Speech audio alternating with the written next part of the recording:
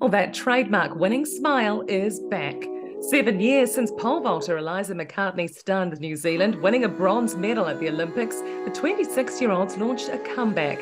It was a brave, bold, and risky move. The last 6 years plagued with injuries had forced her out of competition, but she was determined not to give up. Incredibly, it meant a year of learning how to walk again and completely changing her run-up. The fight was worth it. Eliza's just qualified for the World Champs in Hungary. The next goal, the Paris Olympics. I'm thrilled to be talking with her on the podcast. Thank you for joining me, Eliza. Thanks so much. Oh, no problem. Happy to be here. Let's start with this season, which has just wrapped up. It's been so good. Each meet, you just seem to get stronger and stronger. How good was that? Yeah, it's been a really cool season, actually. The way I started off the season, I would have been really stoked to know that I'd ended it so well because it was a bit of a bumpy start. I started competing back in January, and I was doing some short run-up comps, and then I did kind of like a mid-run-up comp, and it wasn't till the very end of the season that I got back to more of a competition run-up for me, which just means I have more speed, so I get on bigger poles and I jump higher.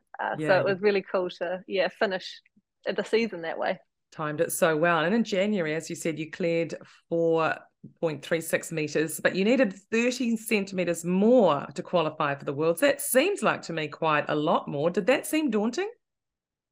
It's certainly a lot more, yes. It was.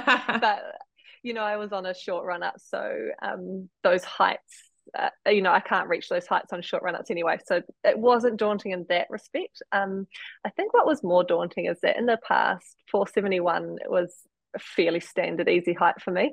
And there's that kind of fear that I won't be able to do it this time round and that it's going to be a lot harder. And granted it was. It was actually harder than I expected. I thought it would come back a lot sooner, but really given I had a year off pole vaulting completely, and then the couple of years before that I was hardly able to pole vault or compete. It's not surprising, I suppose, that it took a season to really build back into it, but I'm just glad that I managed to hit it within the season. That was a really nice cherry on the top. That was just brilliant. Did you always deep down though believe that you could get back to that? Yeah, I mean, that's part of the reason why I was motivated to keep going and to try different things, even though a lot of people think I'm crazy for continuing after so many years of not getting anywhere.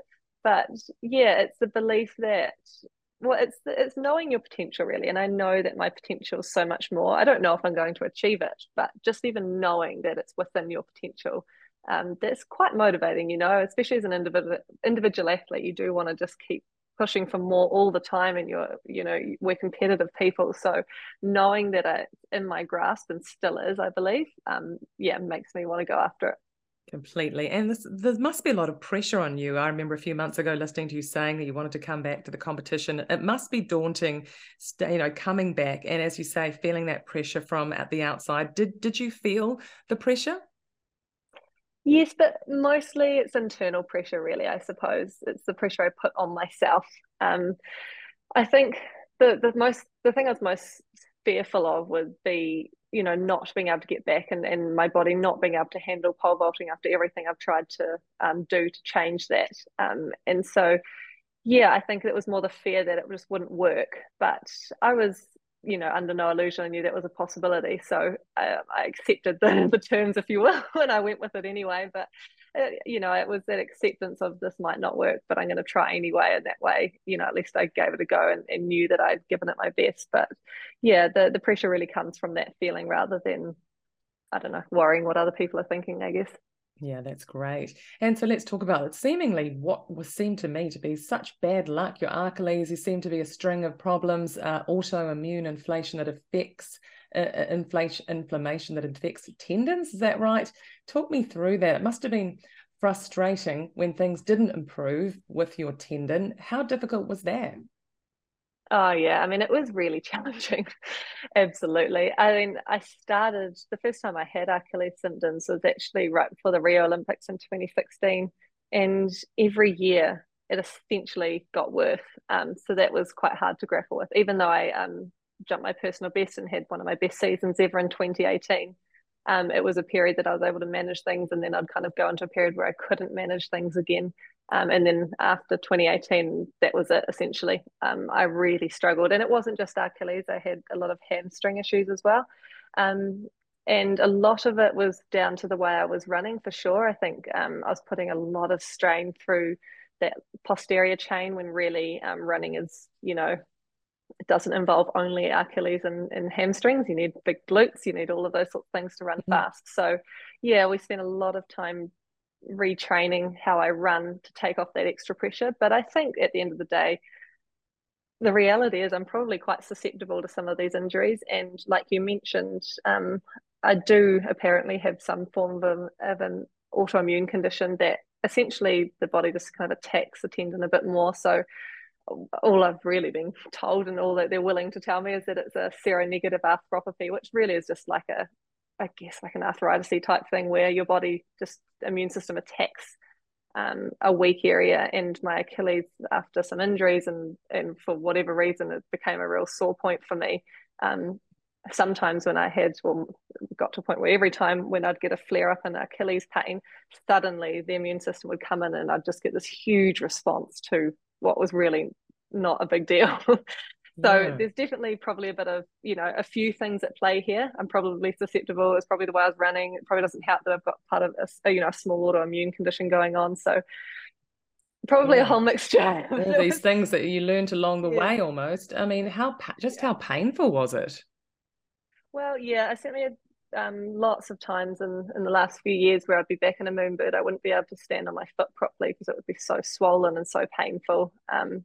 And it kind of ended up becoming like I'd get chilblains in that same foot, like the whole kind of foot and ankle area would just kind of blow up, and I'd get inflammation in the fat under the skin and just all sorts of strange things. And when that happens, that's painful. Like I can't, function normally in everyday life. I was struggling to walk without pain. Let alone do a pole vault, which requires such a lot of strength. Yeah. Exactly. Yeah. So it was just a really bad situation to be in as a professional athlete. Oh my goodness. And so basically you had to do a total reset where you talk about you had to learn to walk again. I mean, it sounds ridiculous, but how hard was that to completely change the way you walk?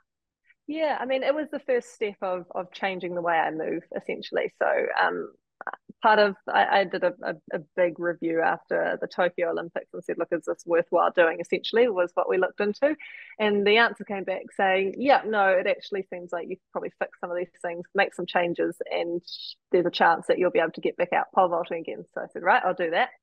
And one of the changes was bringing on a biomechanical expert, and that's Matt Dallow, and he's been coaching me for the last 18 months, I suppose now, or a bit longer. And the first thing we did was, well, we need to change how you move, we've got to change how you walk, obviously, because that's a very ingrained thing that we all do. We've all got our walking habits. And so we started there, make sure they had the right posture, using the right muscles, and then we progressed that into jogging, and then we progressed that into faster strides, and then we progressed that into sprinting, and then we progressed it into pole runs, and then we progressed it into actual pole vaulting. So it took me a whole year to go through that process.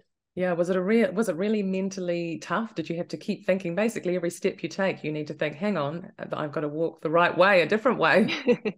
Yeah, it is a funny thing, but I think only in the first week or two I was really conscious of how I was walking, and I think it has just become normal, which is really cool. I mean, it's like if you've got rounded shoulders in the first couple of weeks of trying to sit with your shoulders straight and not rounded, you think about it a lot, but then it just becomes a bit more normal. So yeah, but it was an interesting time. I didn't find it mentally challenging, but more likely was that I'd find the sessions a bit boring sometimes, I guess, because I was going over the same thing over and over and over again, and I wasn't pole vaulting.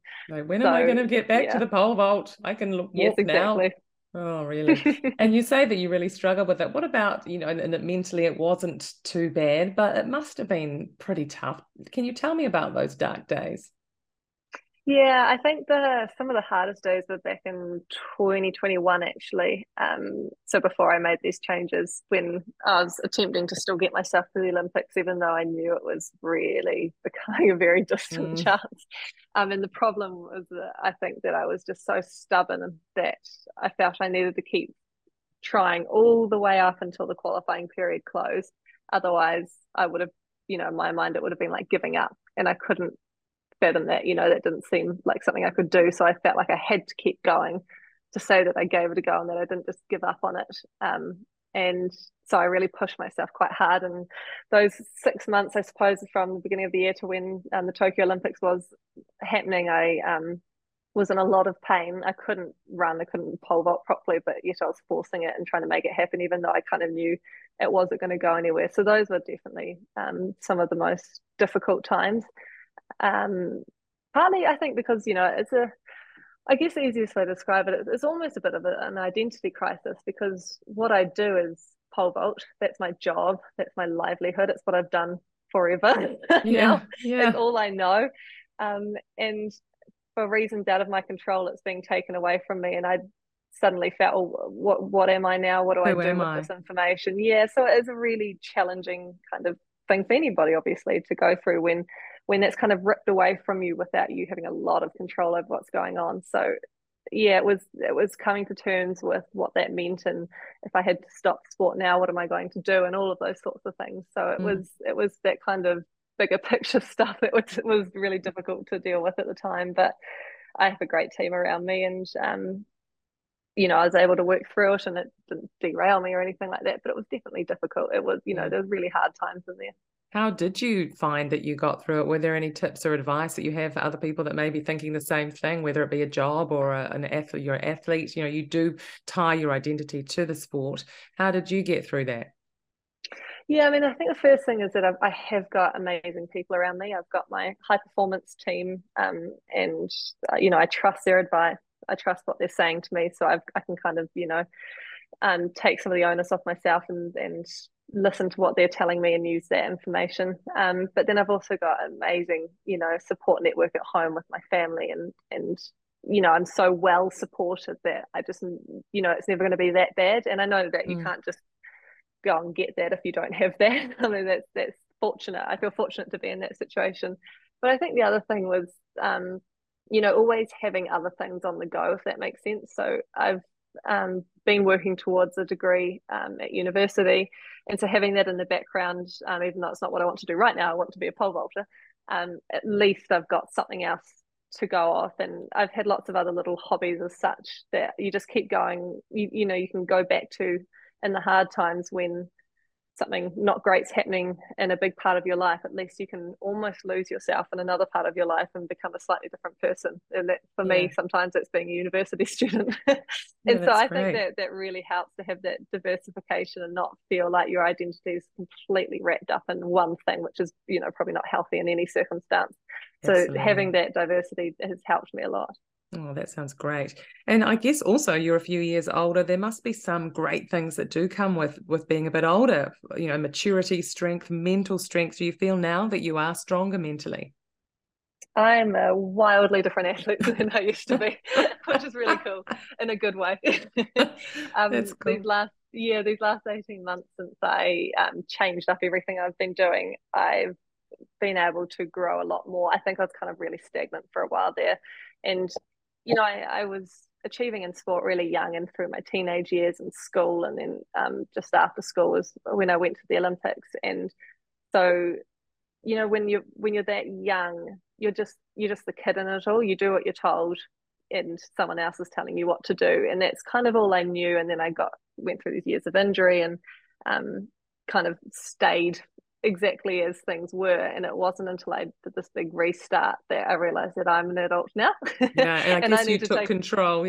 Yes, I need to take control of this. This is my career, and it's my decision, and I'm in charge, and I need to trust my decision making. That's been a really tough one, but I've come such a long way, and that's because I've been supported to do so, and I've got people around me who are teaching me how to do these things and feel more confident. And it's meant learning more about pole vault. Sounds a bit weird, but understanding my sport even better so I can trust my decisions even more. Just lots of little things like that where I've taken it more upon myself, and I'm not the teenager anymore that's just kind of doing what she's told. And I guess, did you also discover that you actually love pole vaulting? Did that come with that as well?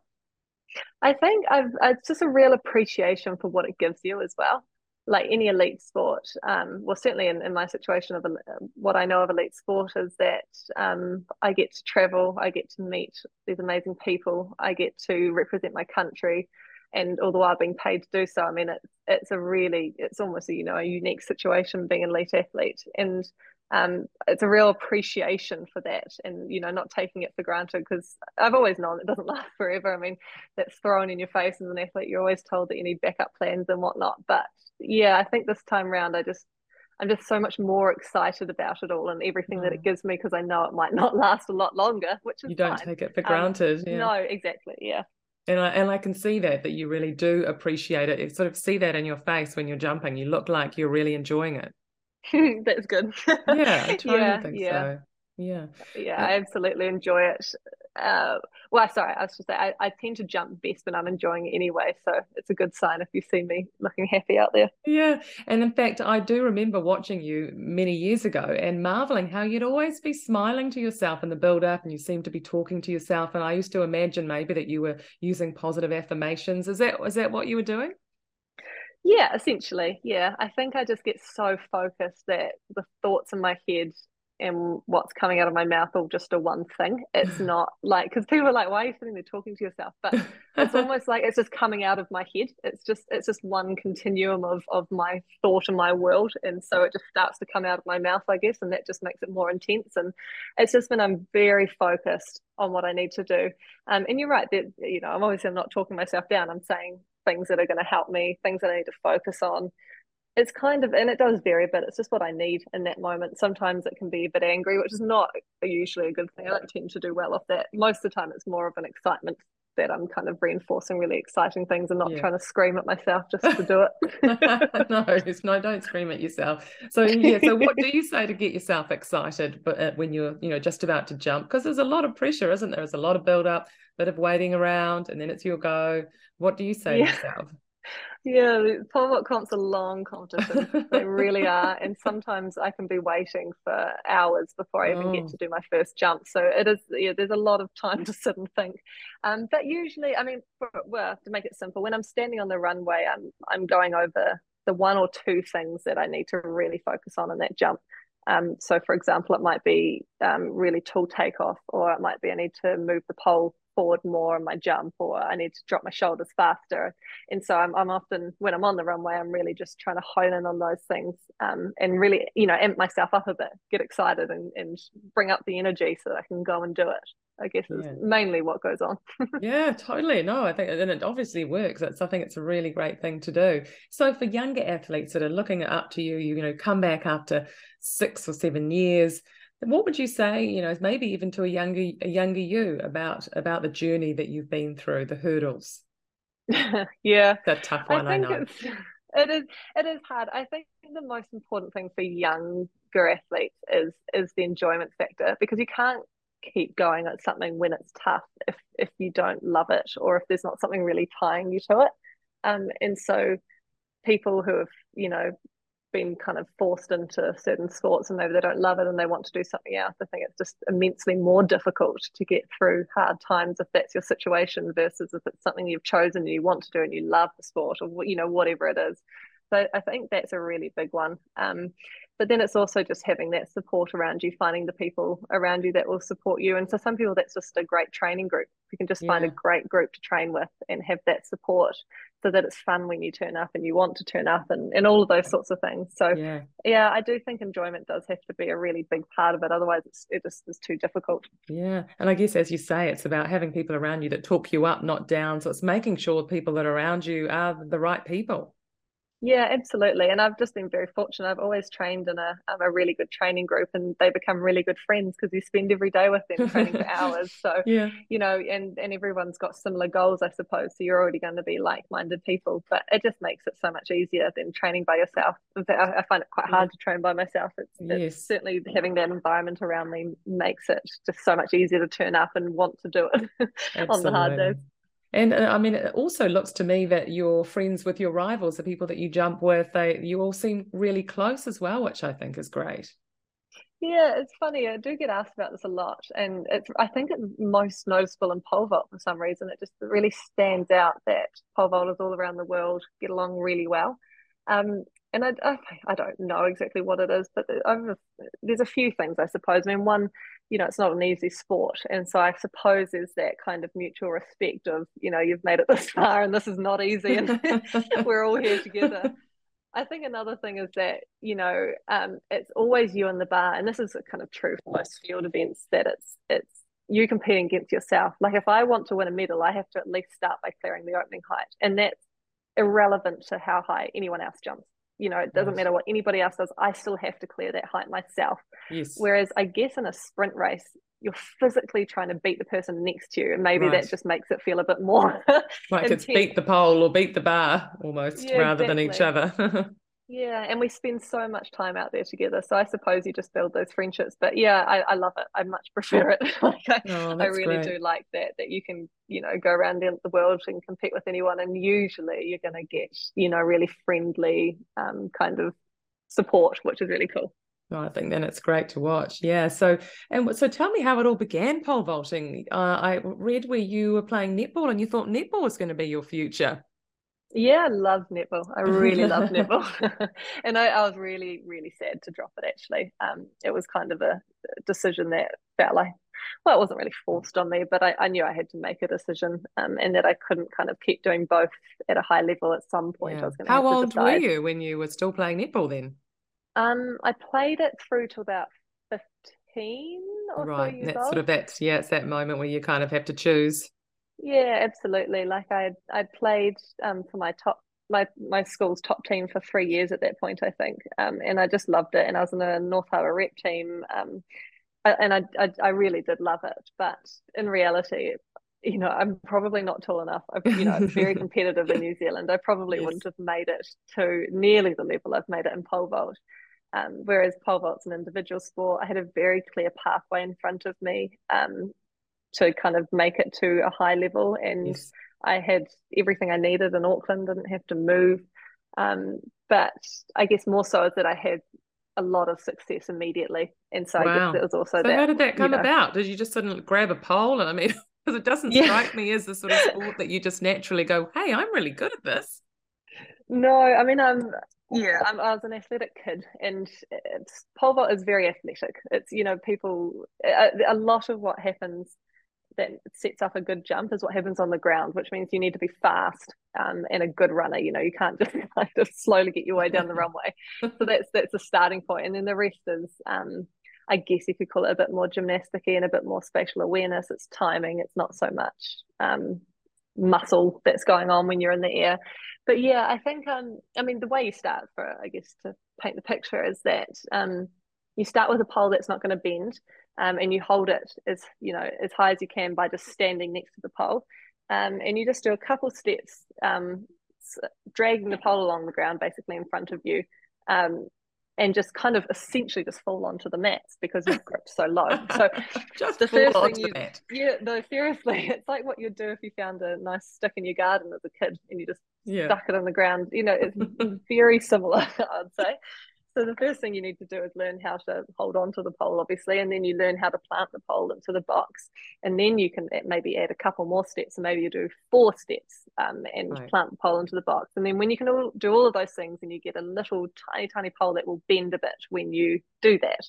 So it's very progressive. So the better you get, the more the pole can bend, the bigger pole you can go on, the further you can go back on the runway. So you have to stick with it. You need to stick with it. You can't just give up after the first try. Oh no, you you can't jump very high on your first session if you're allowed to jump at all. Yeah, fantastic. Yeah, so it's a technical event. It certainly takes many, many years to build that technique. Yeah, and so with goals, do you find yourself setting goals every year? Is that how you've always worked? So you set big goals. How does that work? That process? Yeah, no, absolutely. It's certainly a huge part of what you do as an athlete. I mean, not so much the smart goals you do in school. Like, it's a little bit, I guess, more complicated than that. You've obviously got targets you're working towards, and then you have all these little goals that lead up to that big goal. And actually, Matt and I just sat down this week. I think we did about 3 or 3.5 hours of planning for this year. For what I want to achieve, how we're going to do it, all of those sorts of things. So that's a long time to talk about goals. I'm really impressed. Well, and just planning in general. So if I want to go to Europe for this long, what comps are we going to do? What do we want to achieve at them? How are we going to what are we going to do for the next 2.5 months while we're in New Zealand to make sure that I'm ready to do that. And so there's just lots of little steps along the way, but obviously there's always the big goal. There's always a big goal of sorts. Yeah. And in women's pole vault, 5 meters is a real barrier as such. I think only 4 or 5 women have ever jumped over it. So that's your goal, is it? Is that your next goal? Well, that's the next obvious one. Yeah. My personal best is 494, so I'm 6 Ooh, centimeters off it. so So close. it's the next obvious one for sure. Yes. And then the world record's not a lot higher. It's only another 6 centimeters on top of that. So yeah, those are the obvious ones, but that's not what I sit down and say I want to do that this year because that's not how I work. No. Maybe some people can do that, but I can't. I need to just focus on the steps to get there, and let it come when it comes, rather than be really fixated on it, I guess. Yeah, because the little steps often make up to the big steps, don't they? So that's a good way to go. Oh, that's great. So then, talk me through what the next few months look like for you. Yeah, so the next 2.5 months, I'm back into, I guess we call it winter training, but it's really just going back into heavier training, because over the summer season, we taper off our training so that you're really fresh for competitions, which is fine to keep up for a certain amount of time. But if you keep doing that, you're really going to start losing your strength and speed and your base fitness and all of that sort of stuff. So that's what the next 2.5 months are about. I've got to rebuild that. I actually had my first session today, and it was a big one, and I'm going to be quite sore. Yeah. Yeah, so it's getting all of that base work back in, and then I'm going to continue pole vaulting on my longer run-ups, which I wouldn't normally do during heavy training, but it's just been such a long time since I've been competing on these run-ups, since I've even been training on them, and they just need a lot more. I just need more time on them, more hours, and so I'm going to keep doing that, and then head off to Europe about mid-June. And at the moment, I'm looking at doing 4 competitions before our World Championships in August, and then probably staying on to do a few competitions afterwards as well. Wow. So it's quite a long time away, isn't it? It's a long time overseas. Yeah, it will be, if I do the whole length that I want to do at the moment, it will be 3 months. And that's probably at the upper end of what I would want to do. Wouldn't really want to stay too much longer because you don't have the home comforts of, good, well, you might have good training facilities, but, there's a whole lot going on when you're traveling around. So, you don't want to do it for too, well, I don't want to do it for too long. No. And what about Paris? That must be something on the radar. That's pretty exciting. Absolutely. Yeah. Our qualifying window opens in July. So from July onwards, if I jump, I believe it's 4.73 meters, so just a tiny bit higher than what our world champs was this year, then that's me automatically qualified, which is the much easier way to do it, rather than waiting to see if you get in on the rankings. So yeah, that's how athletics works at the moment. Yeah, they have a standard that they want about half the field to achieve that, and then they get the rest of the field. They go down the ranking list essentially. So it's much nicer if you can just do the automatic. Oh, yes. So it must be so cool for you to look back at what you've been through and then look ahead at the exciting things you've got in your future. It must be just awesome for you to look at that and be proud of yourself.